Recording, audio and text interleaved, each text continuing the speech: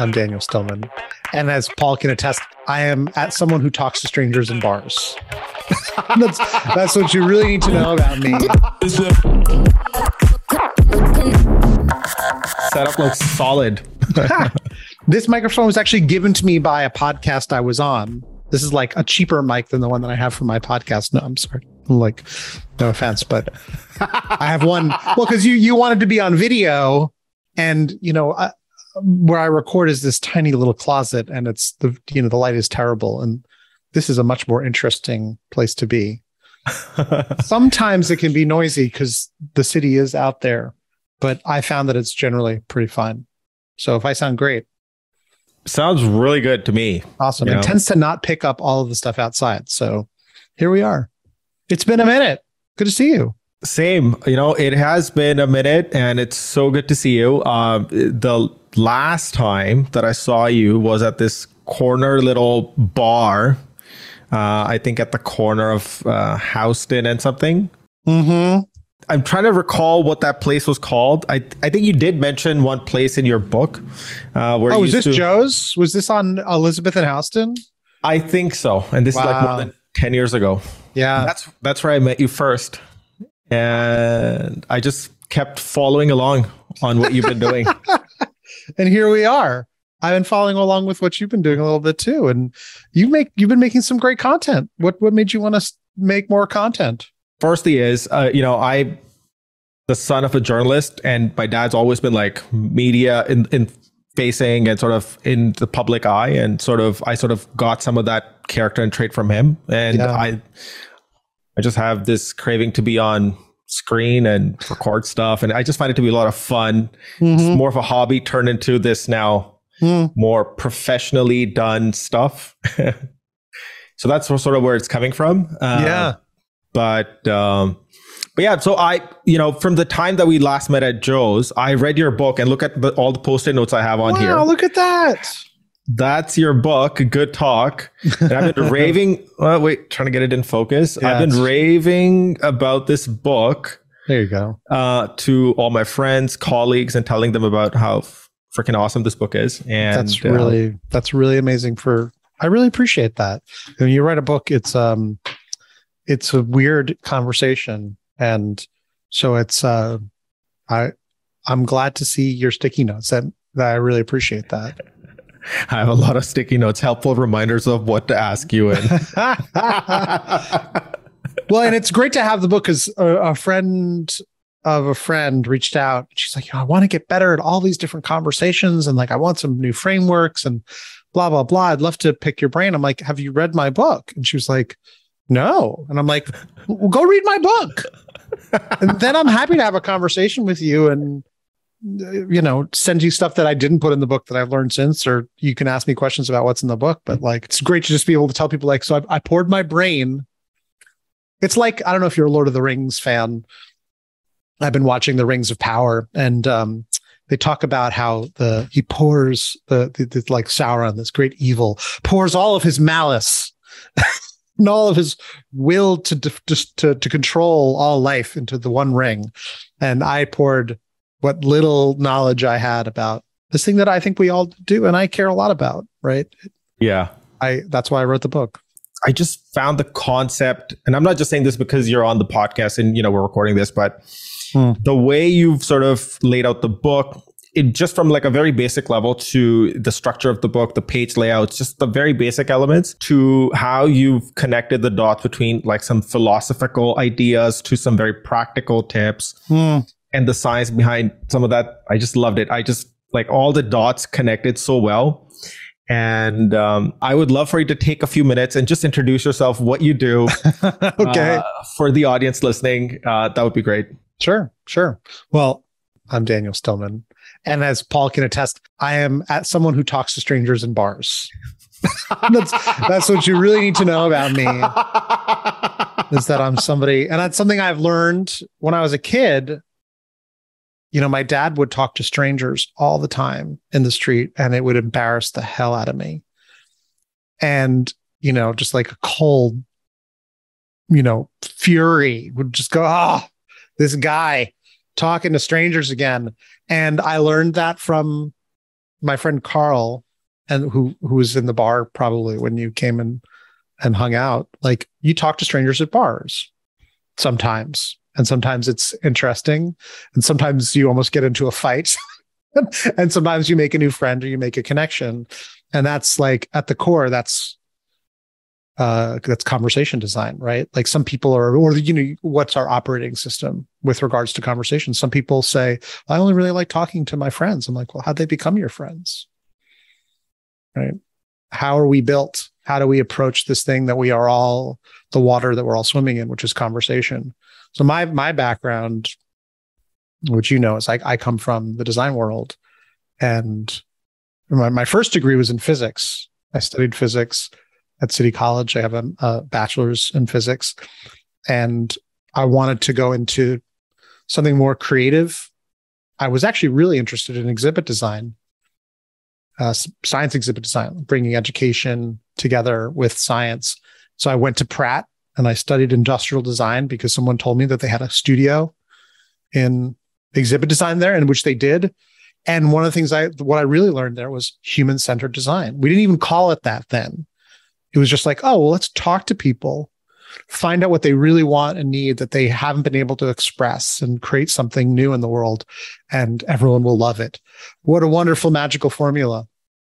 And when I got out into the world and I started working in the world of being a consultant, working in agencies, what they didn't teach me in design school was the process of engaging my clients and engaging my customers, or their customers, the users, right? The people, la gente, in the process of what should we make? And so I think at one point, very soon after I got out of design school, I learned this word, design thinking, which was like, oh, here's a word that encompasses this process, a design for a conversation. I didn't have that language at all, but that's where my origin story is, like getting interested in how do I facilitate, again, not a word that I was taught at the time, like how do I facilitate all these dialogues from what do you want this thing to be to what should it be? What could it be? What might it be?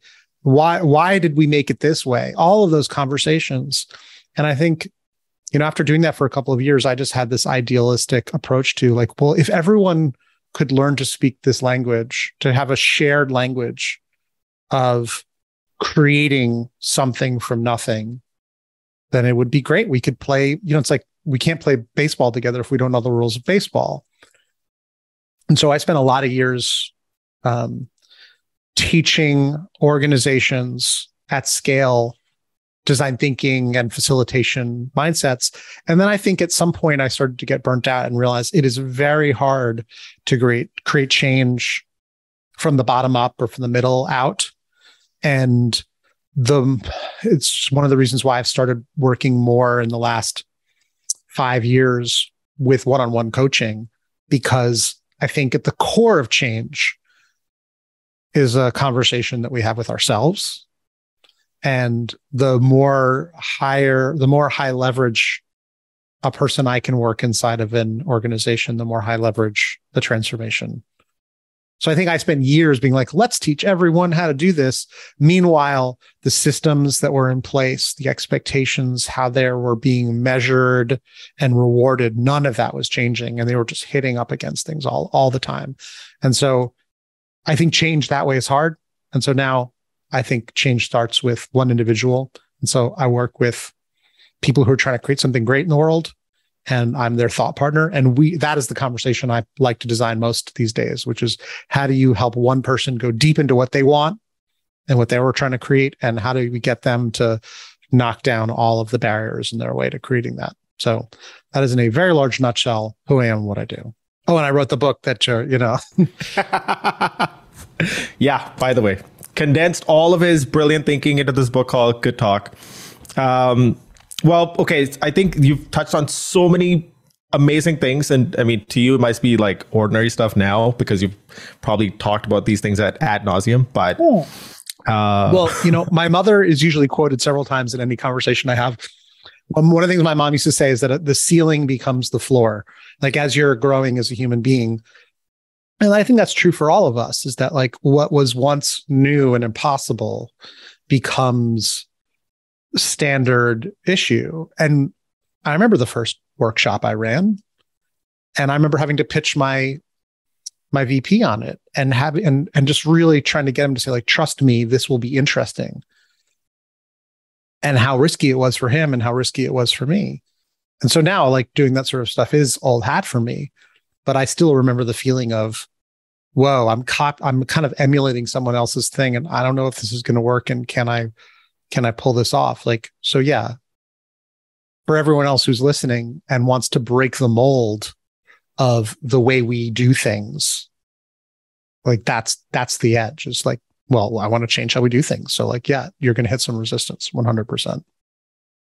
So out of all the things that you've said so far, two things I want to touch on, and I want to get you to expand on those.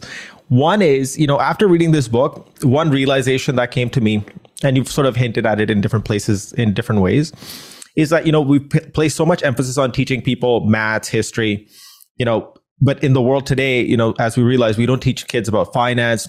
But I think even something more fundamental than that is just teaching people how to communicate. Yeah. Without communication, you have like no relationship. So one of the reviews, I think it's maybe on the back of the book, my friend Abby Covert, who wrote a wonderful book called How to Make Sense of Any Mess. And it's a wonderful primer on information architecture. And what she said when I gave her the book and I asked her for a blurb, she was like, we all assume that we know how to do this thing called conversing. But just like anything, there is an art and a science to doing things. And I think it was Plato who said, like, life proceeds according to art. If you ask an adult person, like, how do you like to load the dishwasher? Right? How do you fold your underpants? Like, they'll say either I don't give a fuck, I don't care, or I do it this way. Or, well, there are these 3 ways I've tried, and I found that this way works for me. And to me, I say life proceeds according to art. I'm a Platonist, right? So I have a way I like to fold my underpants. I Marie Kondo that stuff, right? And so to Abby's point, like, there are some people who just get in a room, and I hear this from people. My mother has said, Daniel, I don't always want to design my conversations. And I say that is a design decision. So just getting into a room and saying, all right, everybody, so here's the thing, here's the problem. What should we do? Like, literally just a totally unstructured brainstorm. And if you Google brainstorming, there's so many articles about it, like articles that'll tell you that they don't work, articles will tell you that they're broken and here's how to do it, about the neuroscience behind it. I mean, it's just a microcosm. Meetings and brainstorms are a microcosm of all the conversations we have. But so is networking and going to a party and talking to people. Dating is a microcosm of this. I don't know if you've ever read The Game. I'm embarrassed. I mean, it's a great book. I don't know if you've ever, like, men who do not know how to talk to women and the books that exist to help them do it in either a douchey way or in an authentic way, right? And like, that's important. So to me, I mean, like, yeah, there's a whole scale of conversation design where literally you take a 15-year-old boy who is just dumbfounded by the concept, and that somehow in his 20s, he's supposed to like have just put it together. Here's how I should talk to women. Here's how to be curious. Here's how to show interest. Here's how to mirror, right? Here's how to ask good questions that are based on not facts, but feelings. Here's how to elicit stories. These are all things that are highly relatable. And so these are things we're just not taught. And ironically, I love a good friend of mine who's an amazing UX researcher, now managing a team, and he was having trouble with his girlfriend. And he was like, she tells me her problems and like, I try to fix them and she doesn't like it. She keeps telling me not to fix her problems. And I said to him, I was like, well, buddy, I'm not going to name names, right? Let's just say his name is Daniel. Just, he's like, Daniel, me. No, this wasn't me. I mean, although I've been through this, I was like, well, when you're talking to a customer and you're doing user research, and you're trying to understand the challenges that they're having with the product, and they hit a wall with the product, do you tell them how to fix it? It's like, no. I'm like, why not? He's like, well, because I want to understand their mental models really deeply and see what they're thinking about in terms of ways to solve it and try it to get their way through this challenge. And I'm like, yeah. And so what do you do instead? He's like, well, I just ask them more open-ended questions and I try to like just elicit what's going on for them.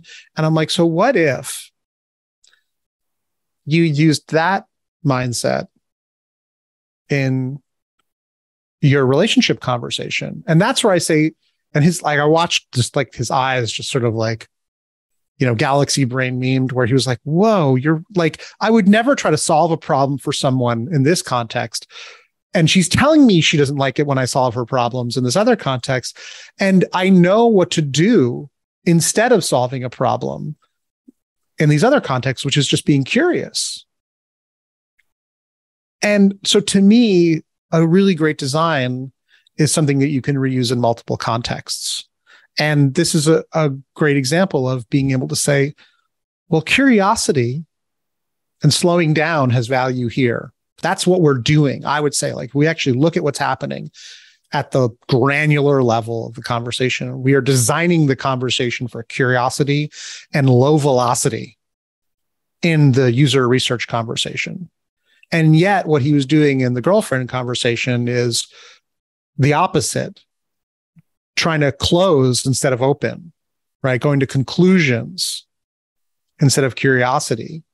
And what it comes down to is, are you willing to exert conscious, mindful approaches to the conversations instead of habitual approaches to the conversation, if you're not getting what you need out of the conversation?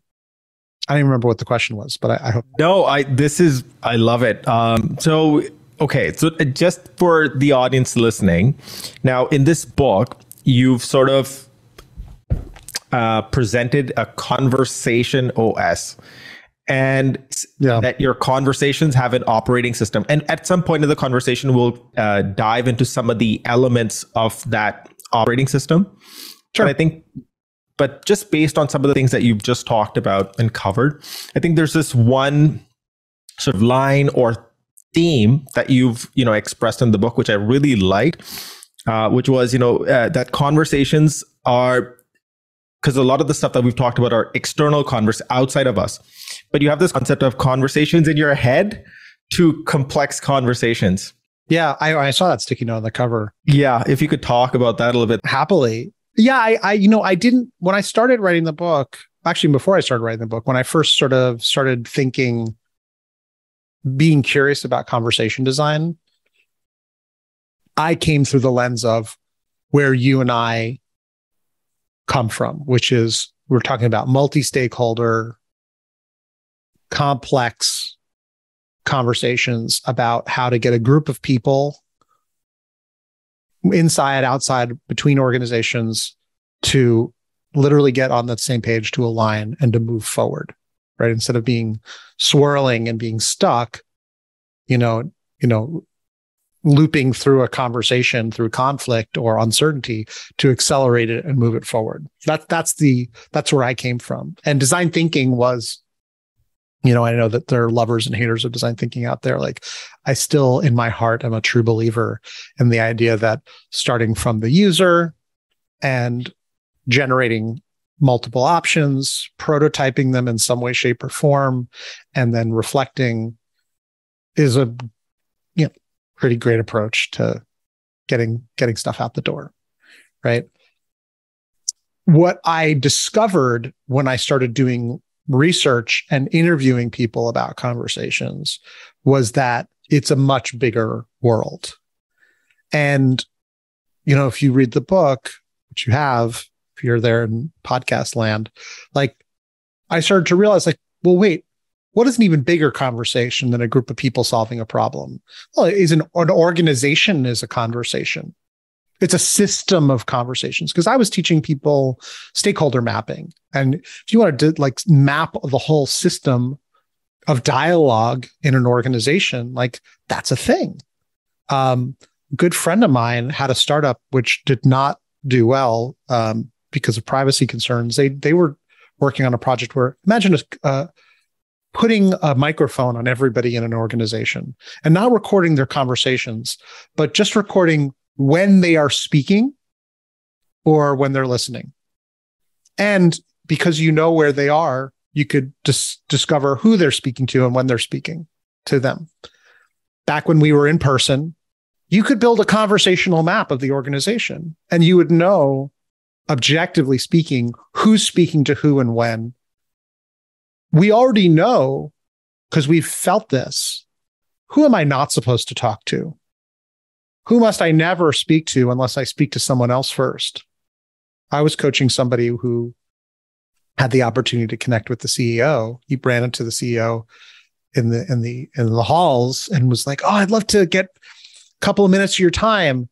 And it seems like a totally logical thing. He's ambitious. He wants to make that happen. And then it creates all this tension with his direct manager. Like, well, what are you going to talk? Like, I'm the gateway. And what's an important enough conversation to bring to his doorstep? Am I going to pitch him? Do I just want to get to know him? Like, what am I allowed to say to the CEO of my company? Because I'm in the middle and he's at the top. So like, organizations are conversations. And that's so like, I started to look at the upper limit of the conversational range, right? And what I realized from my own values as a facilitator was that giving people time to reflect was useful. Giving people time to talk to someone else was useful. And so I had developed that ethic that, you don't just have a big conversation about what we're going to do. Everybody all in a circle. You get somebody to pair up with someone else. You get into small groups. You have that variety. And there was a book that came across my desk by a guy named Charles Fennyroth called The Voices in Your Head. And that's when I realized there was a research about we talk to ourselves. We have inner stakeholders. I don't know, Paul, how's your inner critic? Mine's a fairly active participant in my conversations, right? Who's here had a conversation with themselves about, I'm not enough. I don't deserve that. How dare they? Next time I'm going to blank, right? I can't believe we blanked. So we are talking to ourselves, and you can study it. And it turns out, I think self-talk is without a doubt the most important conversation of all. In so much, for sure, whole books have been written about it. I was foolish enough to just one paltry chapter about it. But what I've realized when I was writing that chapter and in the years since is just how foundational that conversation we have with ourselves is. Certainly when I'm coaching someone, 9 times out of 10, I can tell you there's the conversation about, well, I should do this. I want to do that. Those are 2 really important inner stakeholders. What I should do, what I want to do. I'm concerned about the consequences if this. And in negotiation theory, if you've read Getting to Yes, I had the pleasure of going to the Harvard Negotiation Institute a couple of years ago. And they talk about how the term they use in the program of negotiation is aspiration value. Like what I aspire to when I go into a negotiation. So there's some people who go into a negotiation and say, God, I hope I get more than blank. Like, I hope they offer me more than blank. And when they offer less than blank, they go, well, oh, well. And there's some people who say like, I want to get this. And they go into the conversation. And when they get offered less than that, they say, so I was really expecting an offer that was this. What can you do? And there's just a different mindset based on what you aspire to. A lot of the difference in male and female salaries, there's been some studies that have tried to link it to, and it's hard to say where the training comes from, but just the fact that men are somehow acculturated to ask more often for more than women do over decades and millennia potentially, it creates a larger and larger income gap. And so there are organizations like in my book, I interviewed Clara Wasserman, who is the founder of Ladies Get Paid, wonderful women's organization that teaches women how to negotiate and to get that aspiration value. Like literally, Ladies Get Paid is just a sticker that everybody should have above their screen. Certainly women should be reminded it's okay to ask, because there's somehow an inner script that women have been given, inherited, have I don't know. I mean, I'm a guy, so I don't know what the programming is, but you can shift that inner conversation. And just Claire having conversations with more women, changing the conversation through her community, can help more women to say, it is okay for me to ask for more, instead of the inner conversation being, if I ask for more, I look like a blank, insert negative descriptor, right? So that's where the inner conversation is immensely powerful, just by shifting the I deserve more, or I can ask her more. It is okay if I ask for more versus I daren't, I mustn't, I shouldn't ask for more is incredibly transformative. And so the inner conversation and having that, doing that work to clear the decks is incredibly. Now, what's not in the book, well, I mean, this is a little bit, but like if you look at the spectrum from like conversations with yourself to giant organizational or community or societal conversations, people like Martin Luther King Jr., who were not just talking to the Black community, but were trying to talk to humanity, the human soul. He was a global thought leader, right? Because he was, I think, in his mind, speaking to humanity. My brother took issue with my book because he said, you don't have conversations with infinity, right? Like you didn't talk about conversations with nature or God, right? And those books exist.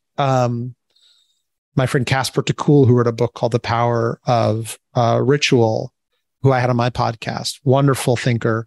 He thinks about, well, what can we learn from religion to help not secular people still have those conversations about the ineffability of life, the cycles of nature and death and life and love, big, big questions.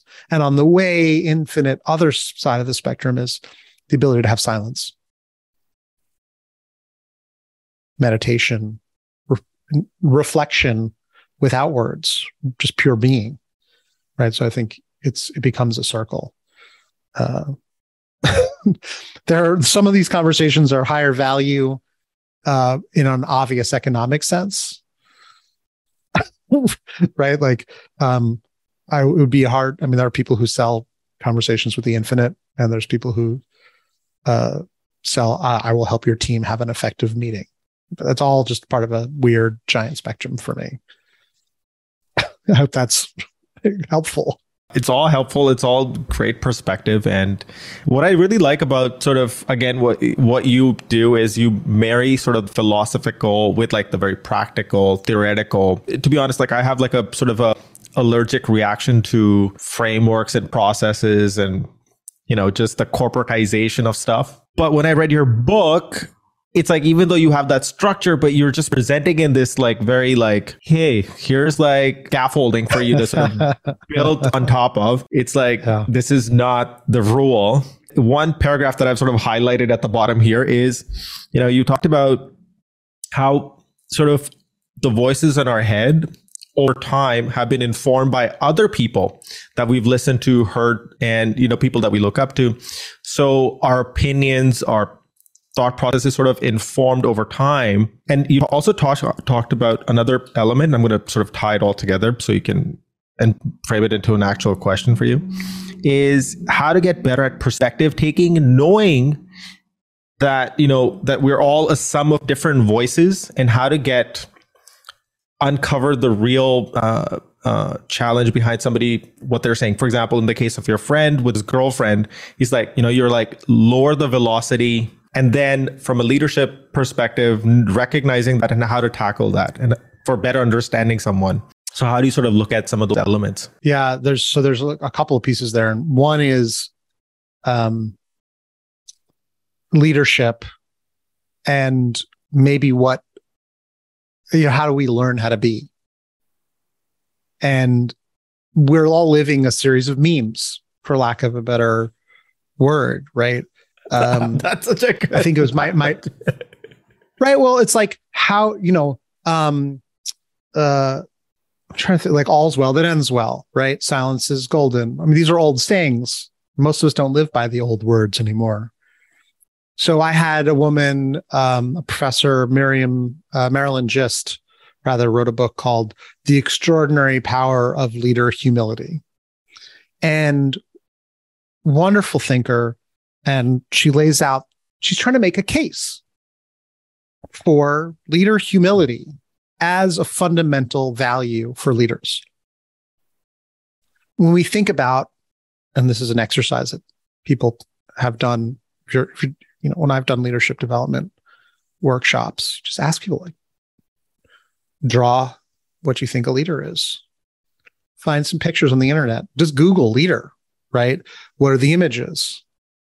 Right. And the memes that come up are male, they're white, there's a tie, there's a jacket, there's a sense of power. There's being at the front of the room, there's being above people, it's being in the center of the people.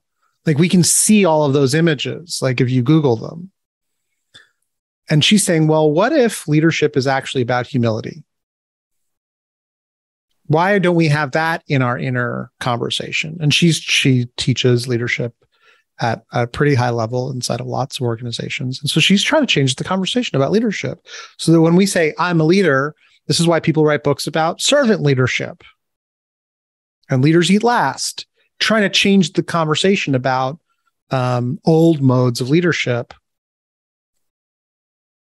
to more modern perspectives of distributed, integrative, servant, mindful, presence-based leadership. And I think there's something to be said for that. There's a second part of your conversation, the question, which is around like the parts. My friend, Mike Sagan, who I met through Men's Work, that we both are, he's more of a men's coach than I am. I don't just coach men. We met through a men's leadership program that we were in together. And in our conversation, which I highly recommend people listen to, Mike talks about, kind of a classic model for levels of listening. And what I think is interesting about the levels of listening is that often people assume that one type of listening is better than the other, in the sense that level 3 listening, a great gift we can give to people, is having our conversation our attention fully on the other person. But where are we? Are we in the picture as well? Some people would say, like, oh, well, listening to yourself and being in your head while someone else is talking is bad. Sure. But being aware of your experience and staying connected to yourself while someone else is speaking is actually pretty difficult to do and really valuable. What am I sensing? What am I experiencing while this person is talking? And so I think it is a real challenge to keep both in mind, in presence at the same time. But I think it's a great thing to say, like, one of the things I'm sensing is this, but I don't want to ask about that. I want to create space for more for them, but to come back to that, these are all inner dialogues that we're having with ourselves. But it can tapping into our own intuition in the moment. It can help us ask better, deeper questions. So, I think this is part of trusting your own sensation, being in touch with what you're feeling is part of, I think, part of being a great listener.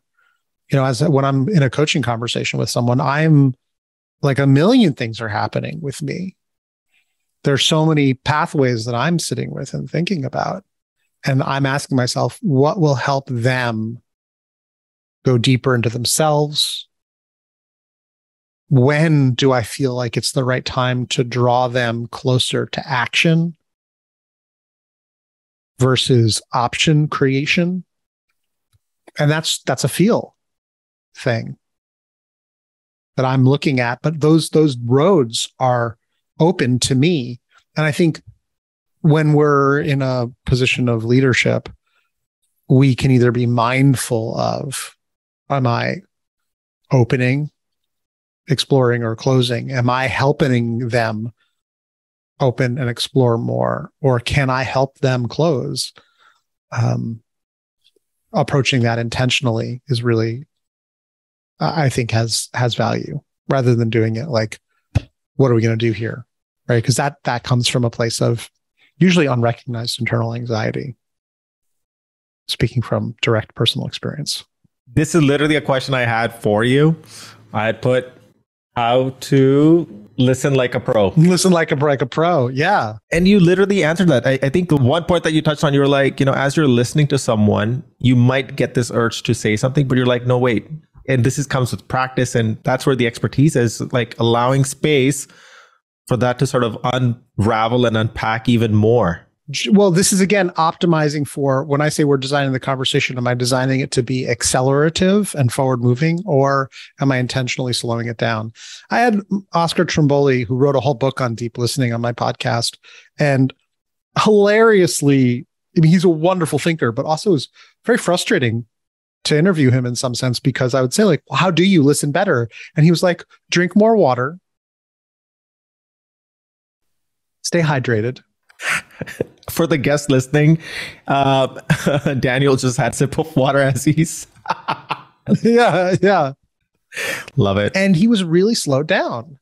And you're right. Like, I do love frameworks because I don't know if you're familiar with triple loop learning. There's an article I wrote about it on my blog. I learned, there's a lot of different places you can learn about it. Peter Senge talks about it in The Fifth Discipline.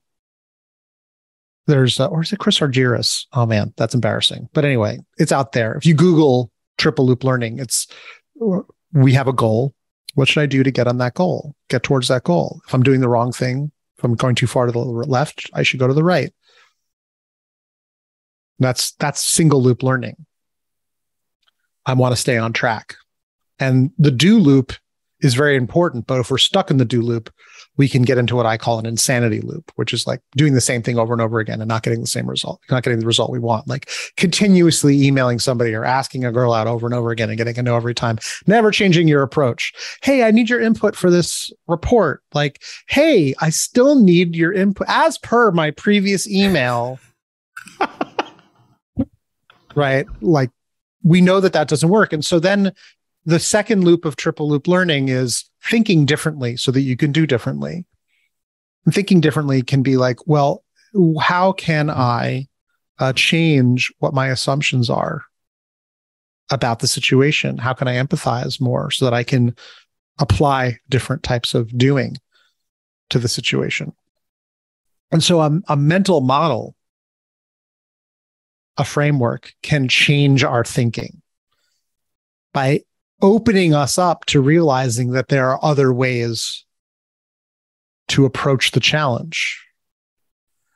The third loop of triple loop learning is being differently, changing how we are so that we can think differently. It is very hard to think the unthinkable. And that is why we interact with other people. And it's also how we change our aspirations. And who do we want to, how do we believe we can be in that situation?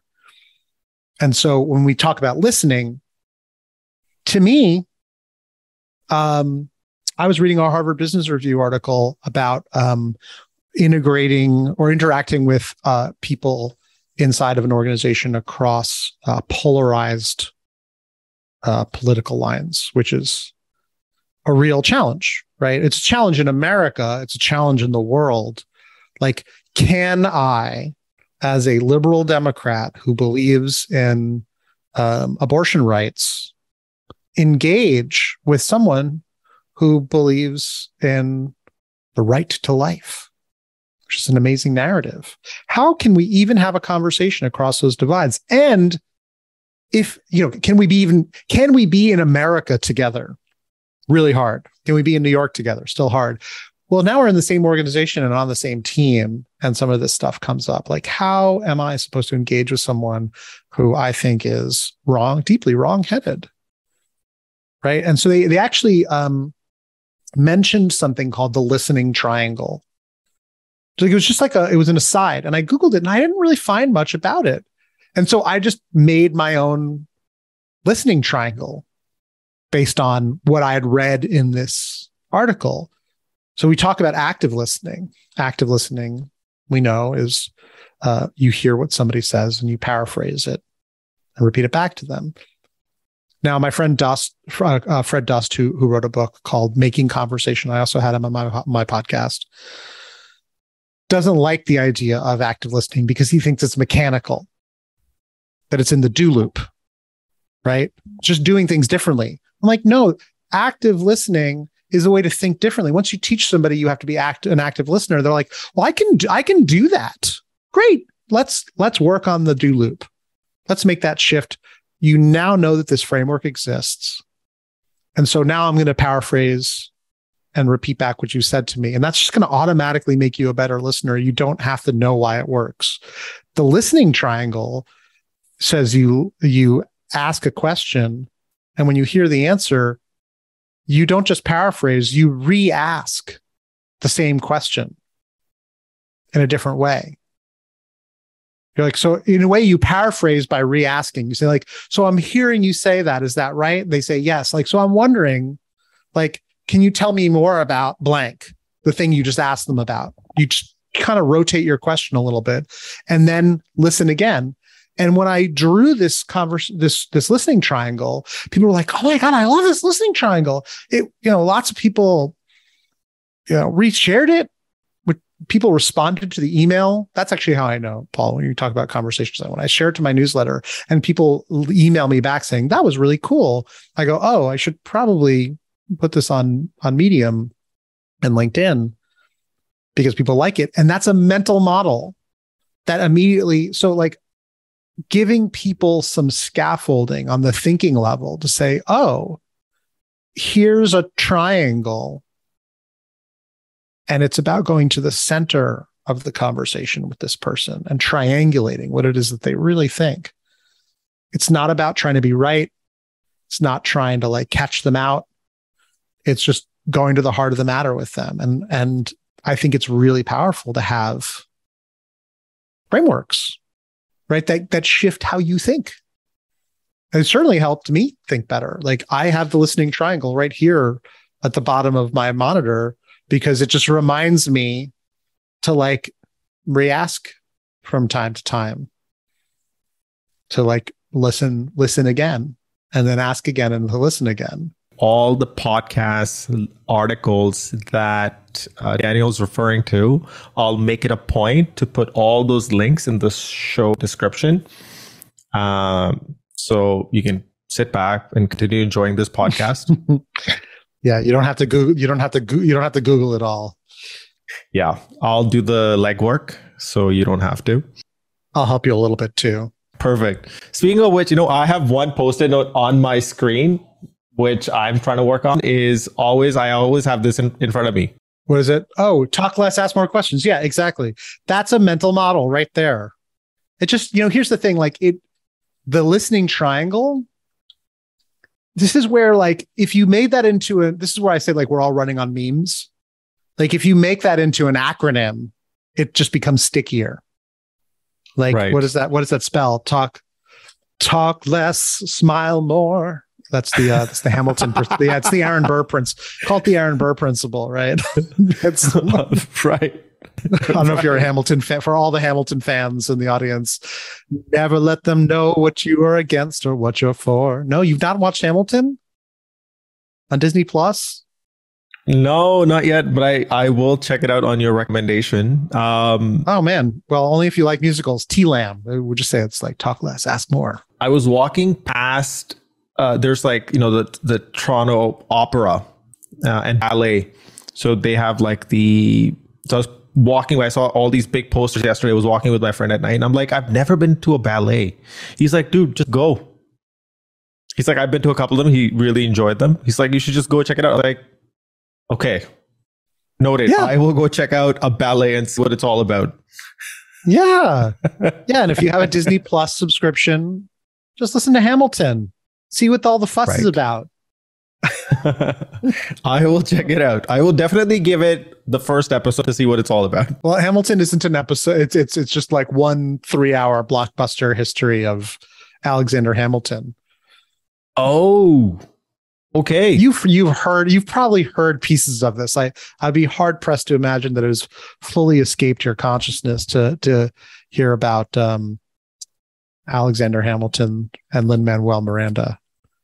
And if you've watched any of the great Pixar movies, Encanto or Moana, you've heard Lin-Manuel Miranda songs. When you listen to Hamilton, you'll be like, this is really familiar sounding because it's been copied by so many other places and he's formulatized it in so many other ways. Again, not what we're here to talk about, but I will sometimes just ask if you're listening, Echo, play Hamilton. If I can Alexa, turn on Hamilton. I'll just listen to it. It's great. If I wasn't wearing headphones, it would be playing right now because I have one sitting right here.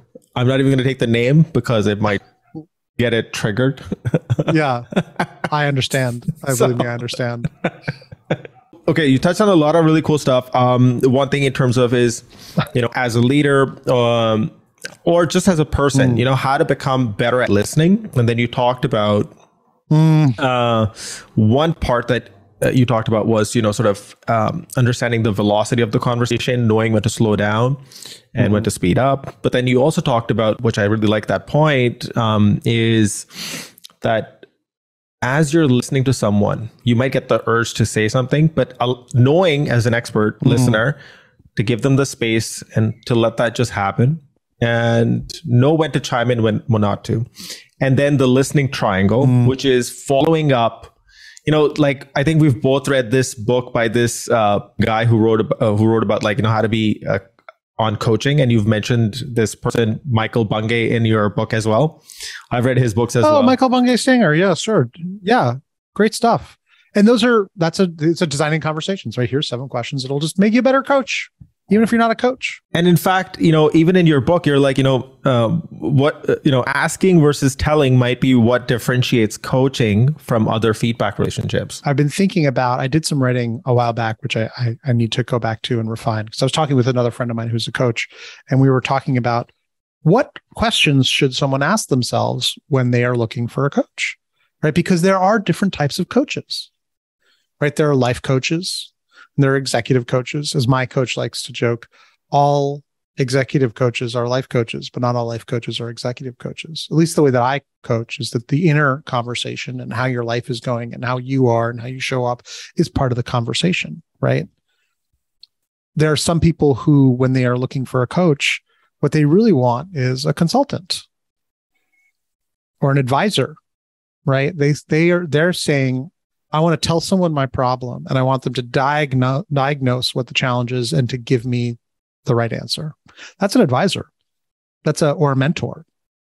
A mentor will tell you in similar situations, I have done X because I've been where you are, right? An advisor or mentor will do that. I think the central question of a coach is a coach supposed to give you the answer, or are you supposed to have the answer? Is it about finding your own answer? And it's a very confronting idea. The idea that the right answer exists is only true if you're trying to do something that's conventional, right? If you're trying to run a playbook. Well, if you're trying to run a playbook, you probably don't need a coach. Just go get the playbook, run the playbook. If you're trying to do something that's never been done before, you are not trying to climb a mountain. You're trying to build a mountain. It's the language my coach uses, right? And so if you're trying to build a mountain, then you get to say like, well, what kind of future, what kind of life am I trying to build? So now this is the question of listening. What am I listening for? Now, am I just listening for what they're saying, or am I listening to what they're not saying as well? Am I listening for how they're being, thinking, and doing? Am I listening for gaps in their integrity? Am I listening for where they are focusing their attention on their environment, their behaviors, their identity, their vision? Like, so I think the difference is between the coaching habit. I've definitely coached leaders on how do I become a better coach. The assumption is helping people to find their own way leverages the IKEA effect, for lack of a better way of thinking about it. If people find their own way, or you help them to find their own way, they are going to be more energized, more engaged, and more accelerated in the path that they've found in their own direction. And that's why I think having that ask, tell spectrum is really important. Showing up with more asks and fewer tells is a habit that Michael wants more people to have. What I think is important is to know. So there's that 2x2 matrix in the book, the 4 quadrants of conversational leadership, where there's asking and telling and problem focus and solution focus. And just knowing, am I focusing on asking questions about what somebody thinks the problem is? Or am I focusing my attention on asking them what solutions they are thinking about? So that's humble inquiry and the coaching mindset. There's nothing wrong with telling somebody what problem they're having if you really know, or telling them what solution they should do or take for their problem. The tell solution pathway is what the great management consultants do. And they make lots of money doing it. We could question their overall effectiveness, not in making money. Right? That's it's off point. I remember hearing a Steve Jobs saying, the problem that I have with consultants is that they don't have to live with the advice that they give me. Right, exactly. And so it's a great way to, and so here's the thing. So with my friend who was sitting with his girlfriend, what he was trying to navigate is, when should he be asking versus telling? Telling was easy for him, and he needed to change his operating system from I've asked a little bit about the problem, and now I'm going to tell you about the solution. And I would say you can't just jump from one upper corner of this 2x2 to the other. I say you got to sort of dance around it and say, like, hey, you're saying you've had this problem. Like, well, what have you tried? Oh, like, what else? Oh, like, have you thought about this as your challenge? Oh, no. Like, well, what do you think your problem really is? And that's just dancing around these quadrants slowly. Like, would you be open to, can I get permission to go to this other quadrant and tell you some solutions that I found have been helpful in the past? No, I don't want any solutions. Oh, cool. Well, tell me more about what you think your challenge is. A great coach coaches with permission, even inside of a coaching conversation, right? I have to recontract, I think, in each conversation to say, like, what would be really helpful? And I do this with my wife as well. I'm really clear. Like, do you want coaching, or do you want empathy, or do you want brainstorming? And that's me being in control over what approach I bring to the conversation. It is a bad idea to coach your wife if she's not your client without their permission, right? To brainstorm on somebody's behalf when they aren't asking for your help, they just may be verbally processing their challenge, right? So to me, every coach has their own framework for what they are listening for and the type of challenges and the type of lenses they want to bring into the conversation. So some people, like, I believe that there's a balance of inner and outer. You've heard me say the inner conversation is part of what we can create in the outer world. And so looking at your vision, your identity, your beliefs, your values, and being really intentional about those will help you create the things you want to create. Right. And that's part of my coaching perspective. Now, there's some people who want someone who has a step-by-step process that says, like, in 12 weeks, I will do this. And this is the conversation we're going to have week by week. And I will guarantee you success at the other side. And I think I salute those people who can do that. What I say is, I don't know what you need or want yet. As we go along, I learn and I'll bring more. But I believe that they are leading the conversation and I'm right behind them. And for some people, that's very confronting, because even though they say they want a coach, what they really want is someone to tell them what to do. Because we've all been there. We're inside of the problem and we want someone to just take it away. It's a very paternalistic approach, and it's hard. It's hard to break that. Like, there's got to be a right answer for this. And I would love it if somebody would, I would love it if somebody would just tell me, here's the handbook and you just have to follow it. But I don't think for truly complex problems, which are the really interesting ones, that there is a handbook for them, except for slowing down and reflecting and looking at, there's some basic frameworks that I use in my coaching that I learned from my coaching coach, right? And from all the other frameworks that I love to absorb, and, my own values, which means that I'm not going to work for everybody. For some people, they really want.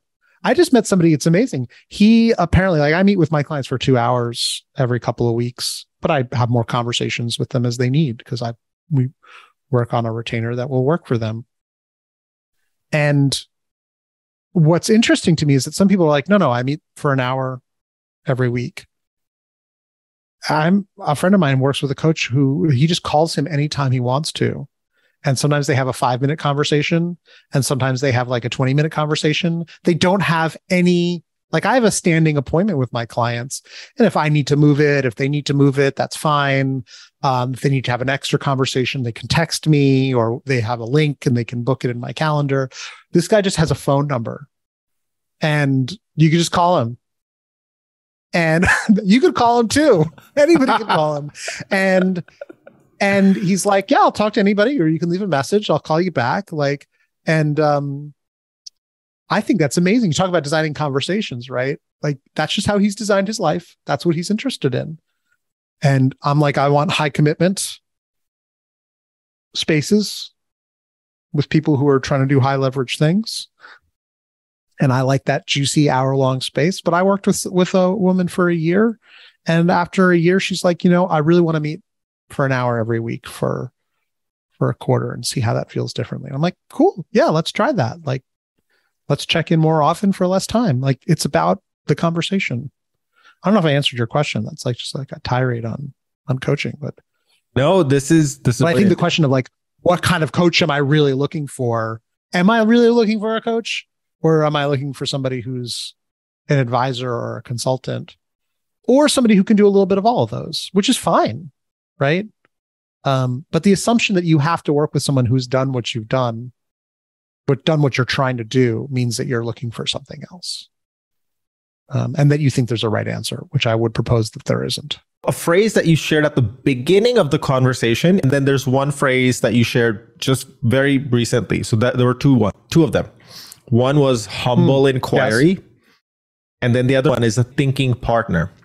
Now, the context that I have, and I want to give you some context so that you can speak to it, is as a creative person, you have a client and you're trying to understand and uncover their true challenge. And that's where like some of the Michael Bunge stuff is like, okay, don't jump to a solution. If the client's saying, I have a pain point, that's probably the symptom, not the cause, and not the true challenge that they're having. And by the way, he did make fun of like, we are all trained ourselves to do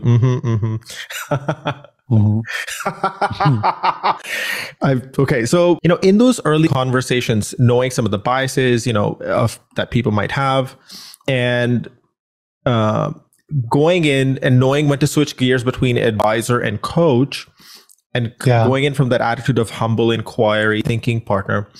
So what are some things in your experience that you've learned, like for example, in the context of early discovery conversations with a prospective client, or any sort of specific relationship that you're just starting out, where you're trying to build trust and you're trying to let the other person know that you're credible, that you know what you're doing, but you're coming from this place of humility. So could you potentially talk a little bit about that? And then right after that, I want to switch gears and jump into some of the thinking behind your operating system and stuff. Yes. Just how you approach those early conversations to build trust, but also help people uncover what their true challenge is, coming from that coach mindset. Yeah, that's a great question. And I know that you've done some videos about the sales process. And I think having a mindset. So I put another link into the chat. I interviewed Ian Altman, who wrote a book called Same Side Sales. I really enjoyed his perspective on sales. It changes, the metaphor that we're living in. These are narratives, memes that we're living, right? To say like, I am selling you my solution versus you are selling yourself on the value of solving a really big challenge.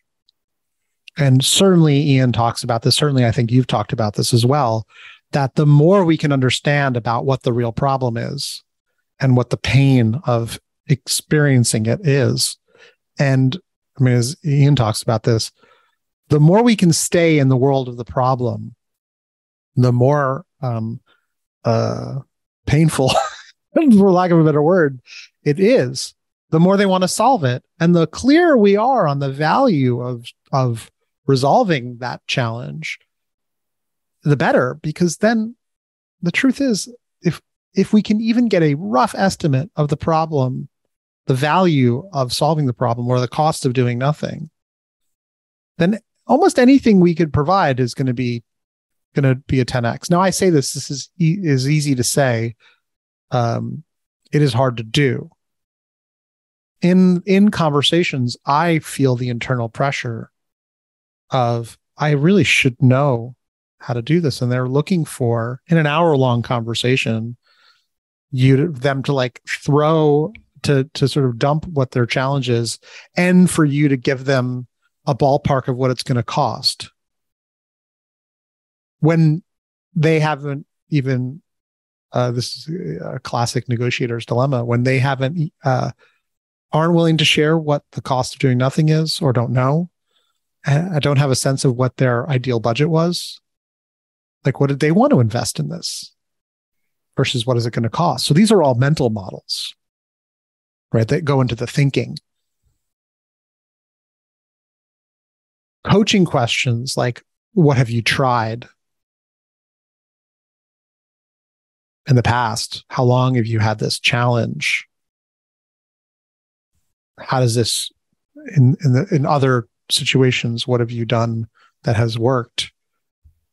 The ability just to slow down and ask more, to use the active listening or a listening triangle, to be more inquiry based, is just a powerful mindset. And I put in the chat as well. Ed Schein wrote a book, Humble Inquiry, which is where the term for me comes from. That the subtitle is The Gentle Art of Asking Instead of Telling. I think the more you ask, the more you have the right to tell, but you'll also find out what the real problem is. But it is very hard. I think in sales conversations, I certainly feel the internal pressure to know the answer, to want to close, to get excited about what it might be worth to me to solve this problem, and to want them to like me. Like, these are all internal conversations that I'm having with myself during the sales process, where I'm like, God, this would be awesome. Like, wow, this could be like this much. Like, that would be really cool. And all of that is taking me out of being, right? This has never happened to you, right, Paul? Right. All of this is taking you out of the real conversation, which is, how do they see the value of solving this problem? And what was their mental model? Like, what are they thinking about when they thought getting this fixed would be great. Like, what's their dream? And I think that's where the coaching mindset comes in too. So, asking what they think the problem really is and asking them what they've tried, right? What solutions they've thought about is really helpful. Like, what have you been thinking about is really powerful. But there's another question, which is like, well, if it was fixed, what would it look like? Like, what would the magic wand question? If this was resolved, how would you know what it would look like? What is your dream? And that is certainly something that I think is maybe the difference between the coaching mindset that I've been taught and maybe a more traditional coaching mindset, certainly a consultant's mindset, is really, really focusing on the ideal state, the dream, right? And getting them to be really, really clear, because I think and to getting them to amplify that dream and not going straight to, oh, well, you want to do a design sprint. Okay, cool. Like, I guess I can do a design sprint for you. Here's how much that would usually cost. And that's just conventional versus like, well, what are you really trying to solve here? Oh, well, the pricing mindset inside your organization is all off, and these two teams don't talk. Like, those are bigger problems. Like, can you solve those problems? Are you well situated to solve them? Maybe, maybe not. Do you know someone who can help with those? Like, sure, maybe. So I think just like trying to understand the real context and the bigger problem is valuable. But I'll also say my slowed down approach to things doesn't always work for people. When I don't know what to do, I ask more questions and I slow down. And it's certainly backfired for me in the past, where somebody's like, I kind of was hoping you would guide my hand and you would tell us what we should do. And well, how many sessions do you think it should be? And I'm like, well, I don't know how often you really think you can get these people together. Like, what do you think is possible? Like, I don't want to tell you, oh, we have to meet this often. And you tell me like, oh, we can't do that. And so you could either look at that as, well, Daniel didn't do a good job of being a salesperson, and I've told myself that narrative. Or you can say, well, my way of being didn't work for their way of being. And so I just was trying to be myself, and that didn't jibe with them, in which case, better luck next time. But that is a very challenging mental model for consultant staff too, certainly if you're hungry. I've been coached to be as generous as possible, like, and to have, that it may take several conversations, some of them long ones, even going so far as to like do a workshop with them gratis, just to be like, well, let's just have a conversation. I would rather just do that than to try and scope that and to sort of charge and to set my benchmark on, okay, well, I'm a per diem person for them versus like, okay, well, how much is this worth in being on retainer? That's the kind of business that I'm trying to build, because I just would like to get deeper inside of the problem and to really be their partner in making it successful, not being a Steve Jobs anti-consultant. But that doesn't work for everybody. Some people just say like, I just want a design sprint. And I'm like, okay, cool. Well, you should talk to this guy, and I'm happy to refer you to him. Right. So I don't know if I think it's the humble inquiry, like the more you ask, the better. But I think everyone's got a different level of patience for that kind of stuff. And eventually they're going to want to have a diagnostic. But this is something I've learned recently. I didn't know these two terms for organizational design and transformation. There are some people who believe in a diagnostic approach and some people who believe in a dialogical approach. A diagnostic approach to organizational development or organization design or team development or any kind of transformation is to say, like, I am an expert, can ask the right questions and know enough to provide a reasonable solution. But that flies in the face of the fact that most of these situations are complex. In a VUCA world, in a volatile, uncertain, complex, and ambiguous world, to propose that one smart person could ask enough. This is not an airplane engine. An airplane engine is complicated. And this is, you know the difference between complex and complicated, but for our friends listening at home, something that is complicated is hard to fix, but somebody with a manual and enough experience can figure out by doing enough tests, oh, it's this spark plug, or oh, it's this fuel line. They can figure it out. There's no ghost in the machine. Something that's complex is impossible to know exactly which part is the challenge. Right. And this is why when you go to a massage therapist, if you're a massage fan, I am. When somebody says like, oh, it hurts here, rub me there. Right. My shoulder hurts, rub my shoulder. Right. So my mother's a massage therapist. She'll tell you like the culprit cries, the victim cries out, but the culprit remains silent.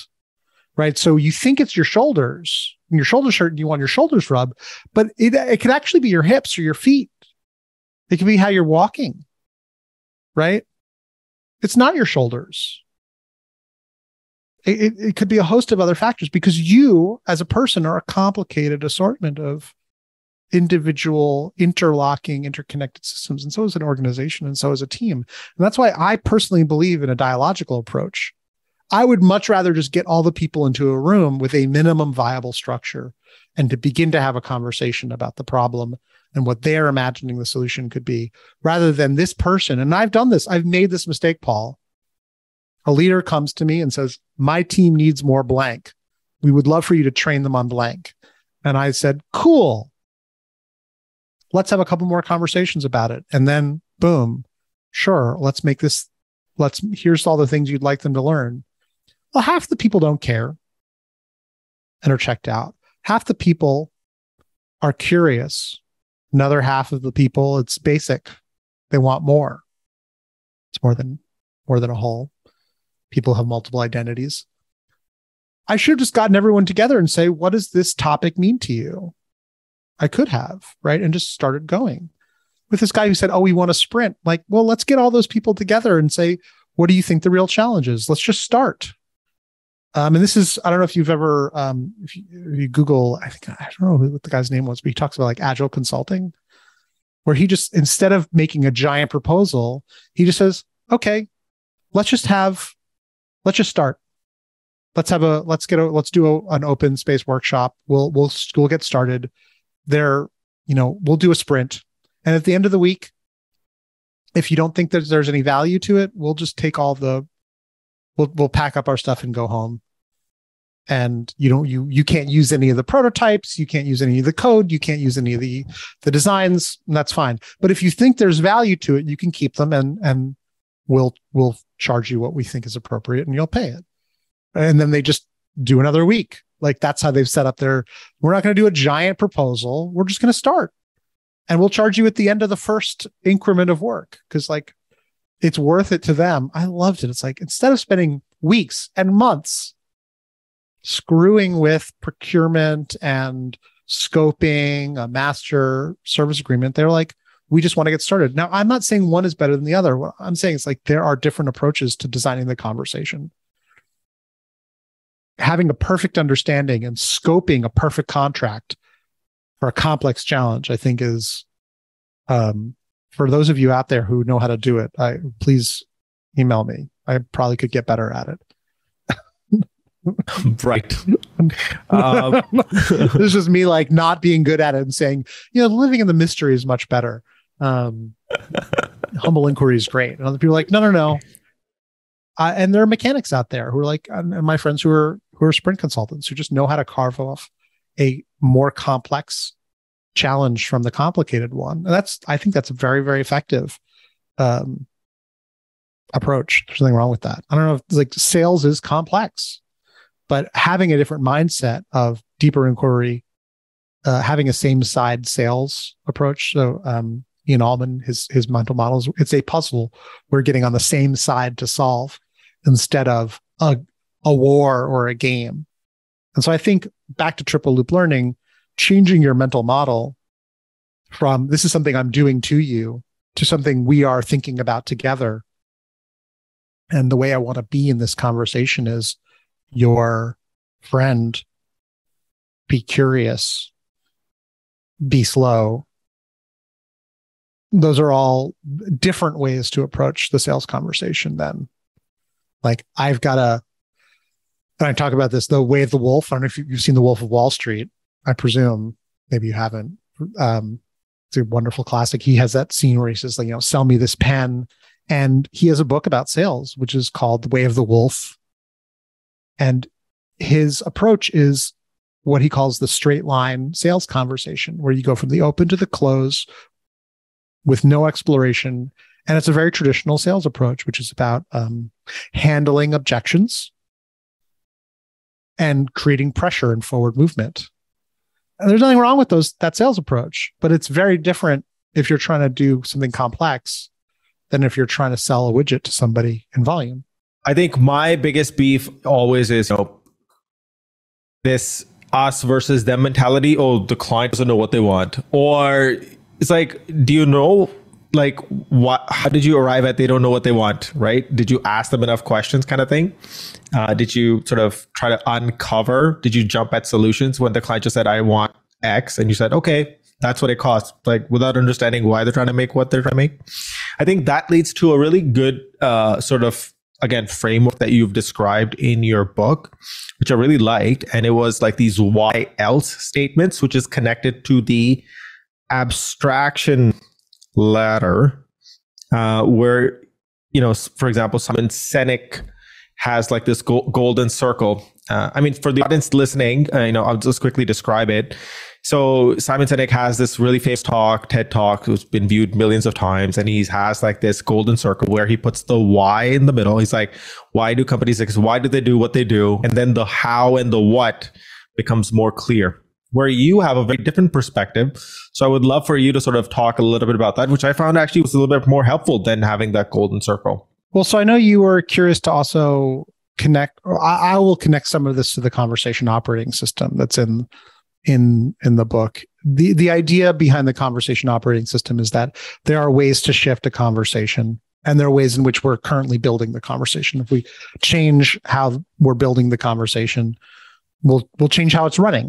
Simple example is people is one of the elements of the conversation OS. If we invite different people to the conversation, if we have a larger or a smaller conversation, we just know from our own experience, the conversation will behave differently. And that's one of the reasons why, as a facilitator, I love creating time for small conversations and large conversations, just having variety. I look at that element of the OS and I'm just playing with it, right? I'm playing with that element. I'm dancing with the size of the conversation. The thing, and maybe it's because I have a background in interaction design, I realized that conversations are mediated, happen in a place. So space is an element of the conversation. We know, again, from our own experience that having a conversation in a big, long boardroom, I don't know if you, like, my favorite example of this is the very, very first Batman movie, where Bruce Wayne and Vicky Vale are having dinner, like at the end, opposite ends of like an insanely long table. And we know that is like that's not a good way to fall in love with someone 30 feet away from each other. Right? You can't have a really good, pass the salt. Like, you have to walk over and back. Like, it was ridiculous. Like, it was intentionally ridiculous. And, a lot of boardrooms that I've done workshops in are just literally not designed for the kind of dynamic, interactive, integrated conversations that I like to facilitate. You can't put anything on the wall.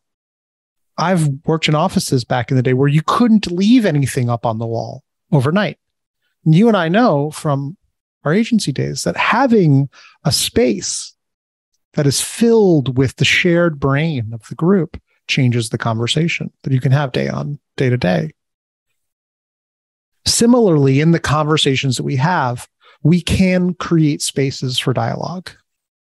And that can be as simple as a whiteboard conversation. Whiteboards create a space for an incredibly powerful, dynamic, interactive conversation because multiple people can go up on it and draw together and think together. They can have distributed cognition. They're not just thinking in their heads, they're thinking in a space and a place together. I connect this to also somebody who I had on my podcast, Tyson Yunkaporta, who is an indigenous thinker, philosopher, teacher, and he writes about how indigenous thinking can save the world. He's a bit of a trickster god. He was very hard to interview. So if people want to learn more about his work, I would say just read the book, or you can listen to the podcast where I talk with two other members of alumni of some of my workshops, where we just talk about the book together. Because I think the conversation with Tyson is just so all over the place. But his perspective is, we exist in place. This is the Aboriginal perspective. We exist in a place.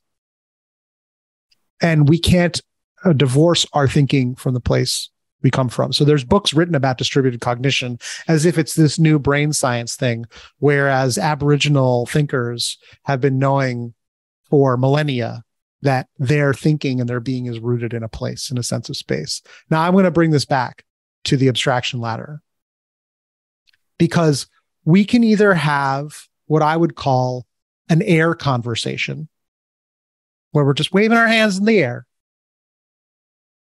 and the air leaves no mark. Once I say what I say, it's gone. And maybe it's in your head, but you heard what you heard. I don't know what you heard. You thought you heard what I said. I can think at 4,000 words per minute. I only speak at 125. So for sure, I didn't say everything I'm thinking about it. And you heard what I heard what I said, but you were thinking at the same time. So you heard some of what you were thinking, and you heard some of what I was saying. So how do we know that what we're really talking about is what we're talking about? So I think one of the most powerful things we can do as consultants, as coaches, as facilitators, as leaders, is to create spaces for conversations. Now, Simon Sinek attempted to do that with his golden circle, to say, here's a circle. I'm going to draw it on the wall. Let's talk about what, why, and how. That mental model, that thinking space, changes the way we will construct a conversation, and it puts why in the center. But why? Why is why at the center? There's another version of this where, well, where's who? Where's who? Why is why more important than who? Who says? Simon? Is Simon at the center of that diagram? I think he is. So the question of a circle with a center and an edge implies that why is actually more important than how and what. And who isn't even on that fucking diagram. Don't even get me started.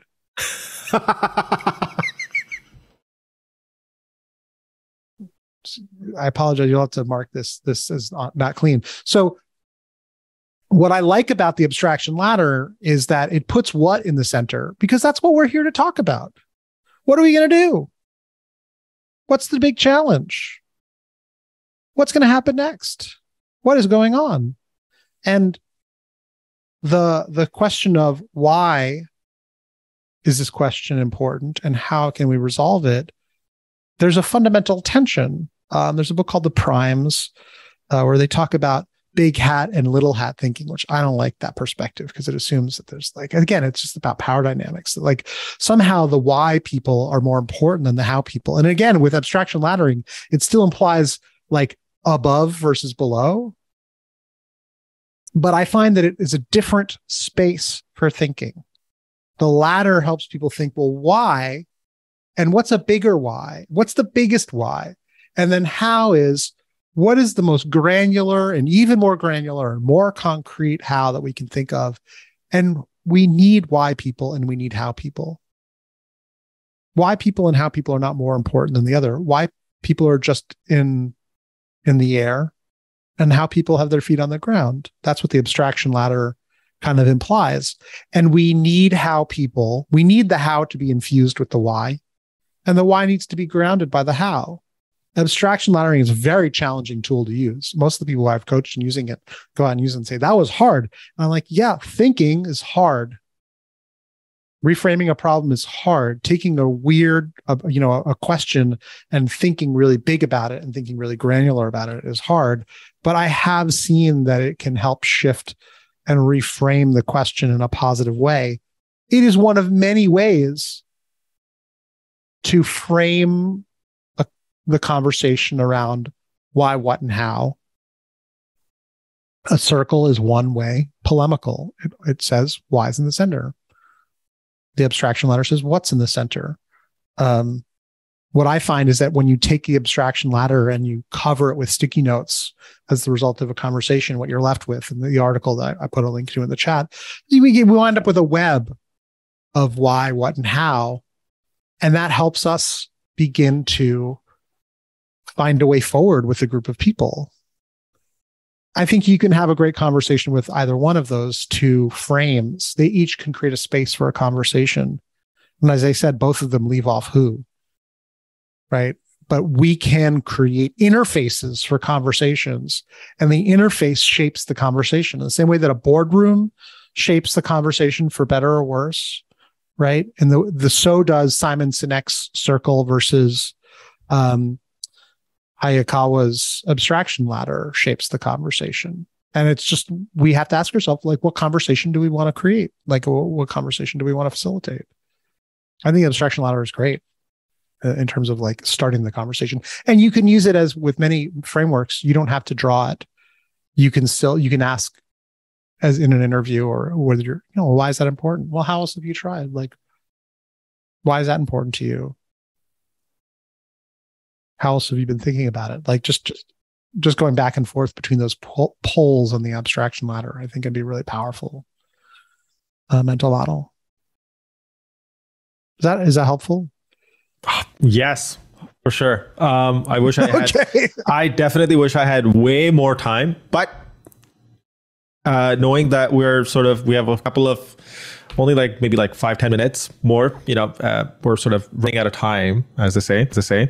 I do want to sort of ask you one final question before we jump into this activity of 3001 questions all about me, which I will explain in a moment. But the final question that I have for you before we sort of switch gears is, and this is something that you just said, which was, our brain is thinking at maybe 4,000 words plus, right? Whereas we can only speak at a certain, maybe 100 words or 125 or whatever that looks like. And one thing that I've personally struggled with, and is to be a great communicator. I've noticed with some people, they have so much clarity and intention in their thought as they're expressing them, even on the spot. So it's like you're almost wrestling with all these voices in your brain that we talked about earlier to what's actually finally leaving your mouth. So how do you sort of think about that, or tackle that, or solve for that, or? Yeah, it's a great question. I think slowing down more in general is helpful. I think the other is it is sometimes practice. Some of this is performative and knowing your lines. So I've done, I've talked about my book a fair amount. I wrote my book, right? That was hard enough. So we should all know what we think about things, right? We should spend more time with ourselves and think what we're thinking. So writing is a great portal, I think. I've certainly learned through writing. The golden triangle, the listening triangle is a great example. I read about it. I was curious about it. I decided to draw and write my own thinking about it, and then have incorporated it into my conversations. And as I've gone along, it's become clearer and clearer to me. Similarly with the frameworks that I use for coaching. The first time I heard the triple loop learning, I was like, how does that even relate to coaching? And it slowly changed my thinking pattern and my speaking pattern because I integrated the framework into my mind. So I think with all of these things, the more time we spend journaling is one way to integrate these things. Talking about them with friends in a safe space. Trying it out in a more edgy space, like with a client. writing about it to clarify our own thinking, like what you do, like making a video about it. Like how would I explain this to somebody? Right. Then it becomes lower barrier when we're getting into the heat of a live conversation, because we've integrated it into our being. I think it just comes with practice, right? And then it becomes more of a reflex behavior. Even just saying, that's a great question. Like we know that even as fast as we can think, it takes us a moment to actually come up with a response. And so at some point we saw someone else say, Paul, that is a great question. If I want to make sure that I heard you right, like it seems like there's two components to that question, and it's this and this. Like that's a behavior that is learned that allows us to buy time to say things that are more well thought out. Because while we can reply with that little bit of patter that's well practiced, and then actively listen with like a third of our brain, because it doesn't take all of our brain, we can be like, wait a minute, there was something else. And as you're reflecting back, you're starting to comb your brain for the things that you thought were most interesting and important. Right. So like these are all ways you can, like you're doing the good thing by listening to them and saying, did I get that right? Are those the two biggest challenges that you're facing? And if they say no, they go, oh, well, cool. Like tell it to me again. And they go, yeah, that's right. And you're like, so wait, can you tell me a little bit more about that second one? And that is just, sure, it's buying you time. This idea that somehow we should be expected to be able to say the exact right thing when we're put on the spot is just bad design, right? It's putting way too much pressure on ourselves, I think. And so some of these things like the listening triangle and active listening and slowing down isn't just to get better stuff out of them. It also helps you get better stuff out of you. I see you, he's nodding a lot, ladies and gentlemen. How's that hitting for you? I'm loving every second of this. I might be biased because I might be a fanboy. Okay. Loved it. And to be honest, like I've learned so much in this conversation, and this conversation is so much fun for me. Thank you for your great questions. And some of the very nuanced things that you sort of touched on, which is not necessarily in the book, but I would highly recommend, reading this book called Good Talk by Daniel Stillman. Is that the correct pronunciation, right? Stillman? Yes, it is. Thanks for asking. There's also an audiobook if you like listening to things. Right. Although somebody did say that I pause too much. So, take that with a grain of salt.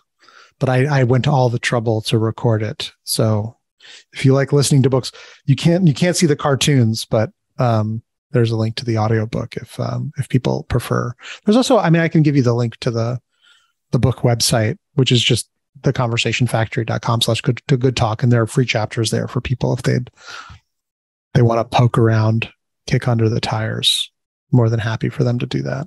I would highly recommend getting the physical book because it's just full of so much good stuff, and it's just so beautifully designed and so easy to consume. Again, you're not paying me to say any of this. I'm just going. No, it's true. I will say this. Somebody who's like, I don't know, show of hands in the audience, like who thinks of themselves as a reader, who struggles with getting through books. Everybody's hand is raised. That it's a struggle. I was doing a talk a couple of weeks ago where I just let everyone know that my sincere dream was to design what I call a bathroom book, a book that you can just leave in your bathroom, and that whenever you have time to read 1 or 2 pages in any order, that you can get value from it. Because it's one page has one idea, the spreads kind of relate to each other. And this guy came up to me during the break. He's like, I was like really not sure whether or not I would make time to read your book, but now that you've let me know that it's a bathroom book and that I can read any page, anywhere, anytime I want and get something out of it, I'm going to crack it open. And I'm like, yeah, you can do that. I love bathroom books, and I didn't intentionally I think nonlinear books, like you can read it front to back, but a book, like having one idea per page was a real challenge for me, but I think it makes it easier to read because you see the whole page, you see the header, and you see like it's just there, and it's my publisher wanted to make it a 6x9 book, which is like a very standard like thought leader book format. I'm like 6x9 is too big. You can fit too much in that page. It's too much rope to hang yourself with.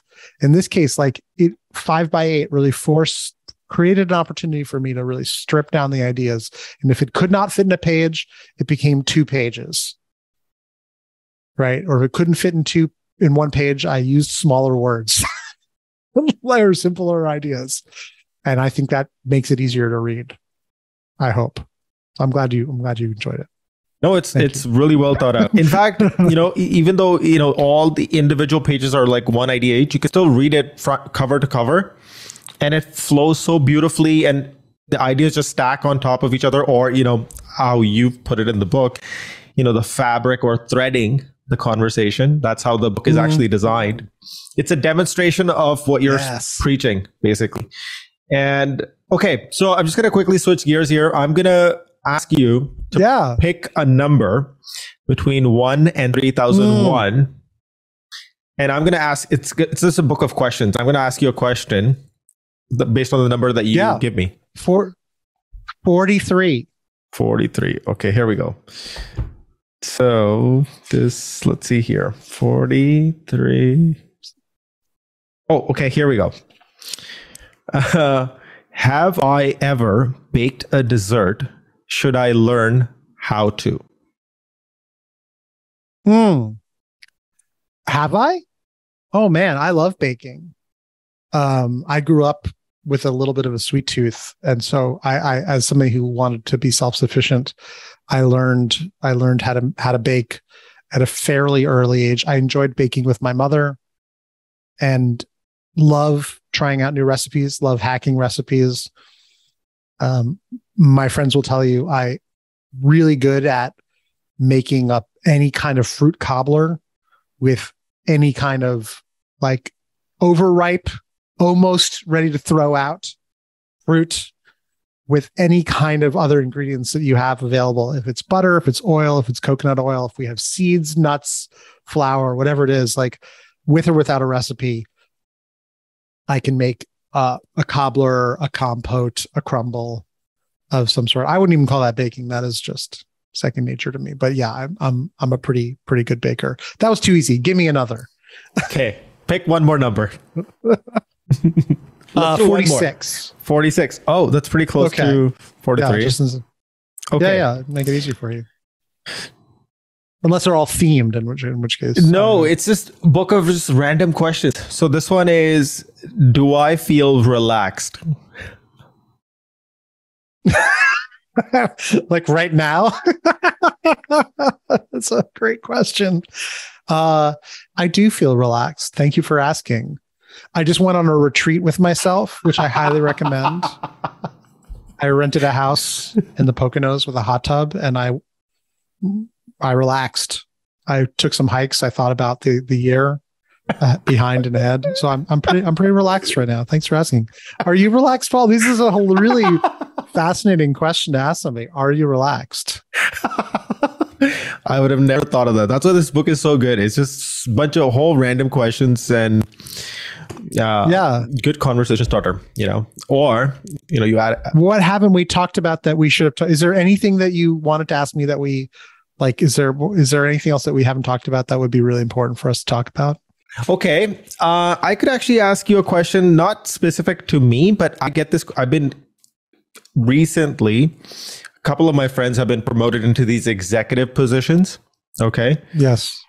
And this is for them, actually. So because they got promoted, so they were, imagine your colleague becoming your boss. Now, how do you address that elephant in the room for the person who's just become promoted?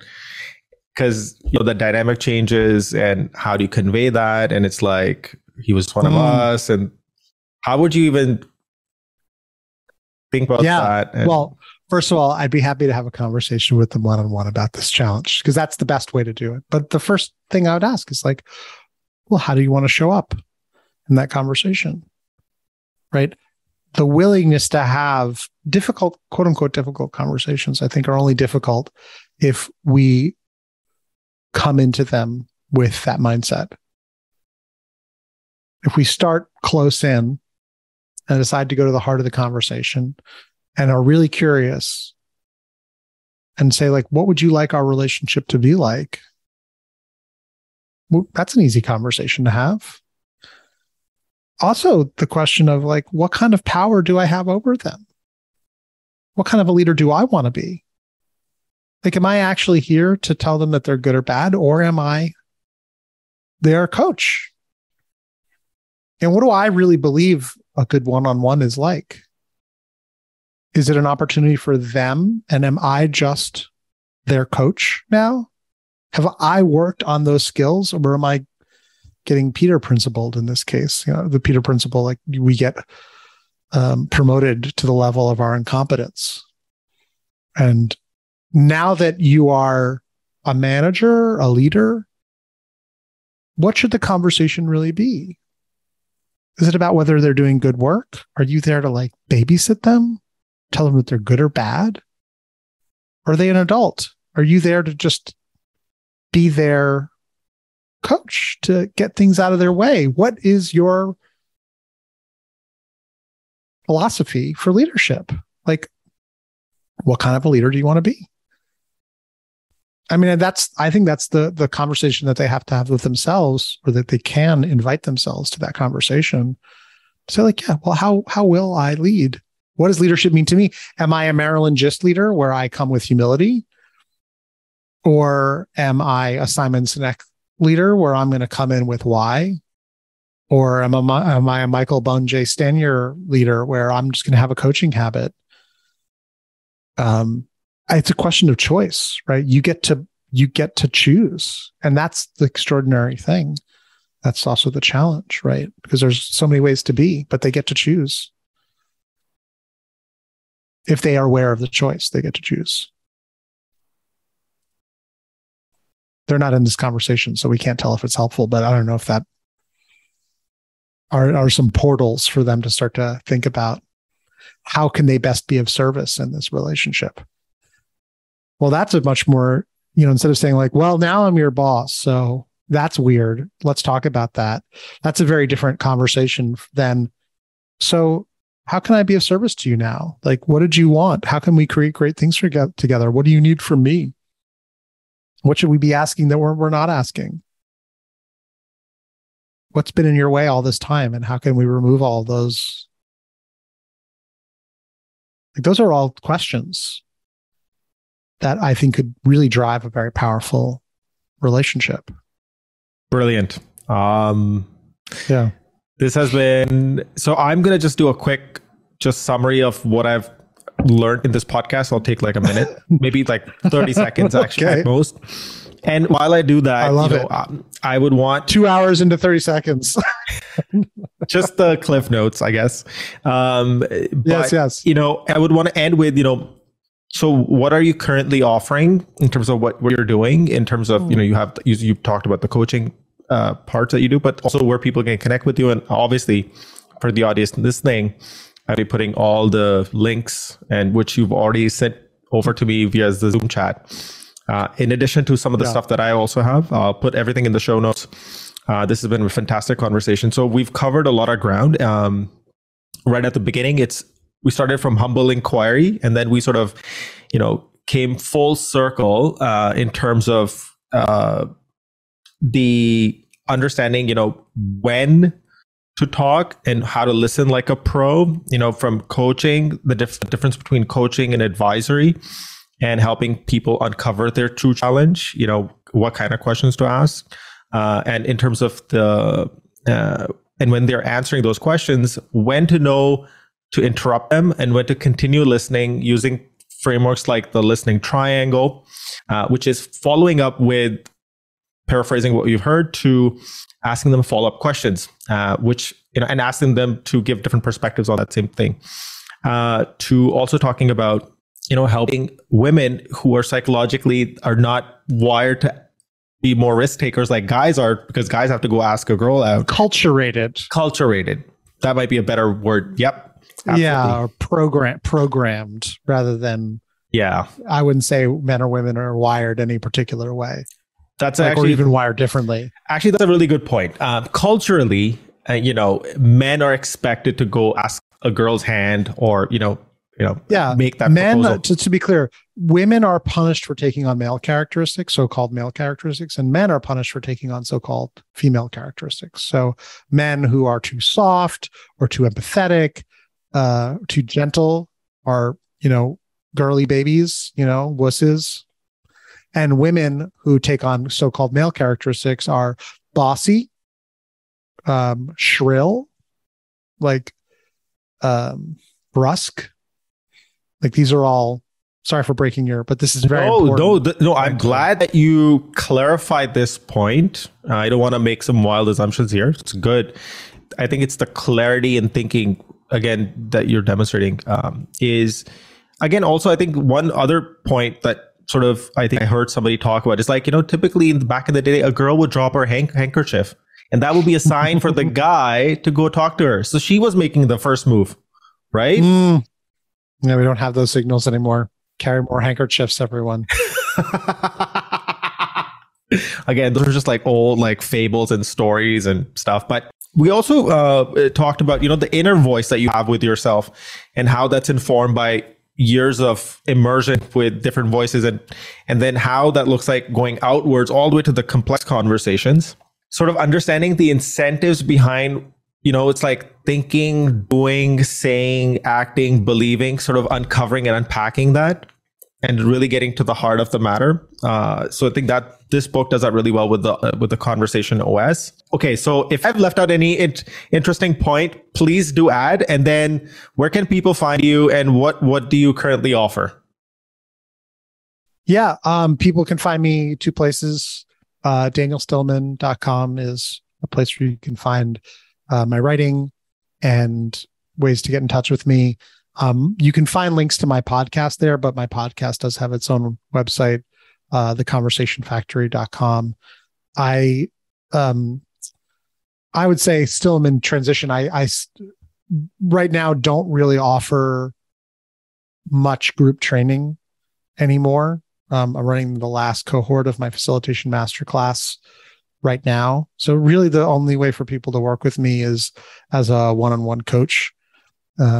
If there is someone who I'm working with on a deeper arc who needs team development or some of these, organizational shifts, we do it inside of that context.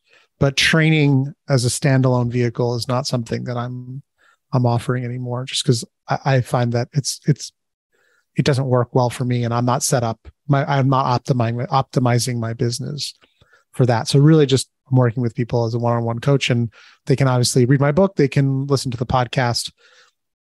Those are ways that they can interact with me. That I think that's the net. Fantastic. So for all the listeners, the links are going to be all in the show notes. Do check out Daniel Stillman's book, Good Talk, and do check out his podcast. And if you're interested for get on one-on-one coaching, and any final words, and then we'll end. Oh, final words. Not to put you on the spot. I mean, it's the subtitle of the book, conversations matter, right? And we have, if we don't have the ability to design conversations, then I think we're screwed, right? I say we are all designing conversations already. And my Conversation OS and what the book is based on is just my perspective and me trying to peer through and make sense of this very complex and deeply human domain, which is interacting with, communicating, persuading, and creating with other people. It's, I think, everyone's job to decide for themselves what they want to design their conversations to optimize. I have found that in my Conversation OS, I used to, and when we met, I was My facilitation style was much more athletic, forward moving. And I've learned the value of slowing down, and my OS is shifted, right? And there's nothing wrong with fast. It's just that fast becomes tiring. And I think our culture could use a little more slow. So that's what I say, like slowing down conversations is generally helpful because we're really good at trying to go through things fast. We're not so great at going slow. So slow is steady and steady. What does the Marines say? Slow is steady and steady is safe, something like that. And I think slowing down conversations if that's not part of your operating system, give yourself a reboot and see if you can bring some slowness into your conversations. This has been a fantastic podcast. I've really enjoyed it, learned a lot. Hopefully the audience can, take away their own sort of perspectives and ideas and, elements and pieces. Thank you so much for doing this. Really had a great Thanks for all the questions, Paul. It's so great to reconnect. I'm really glad for the invitation. I love talking about this stuff, as you can tell. Same.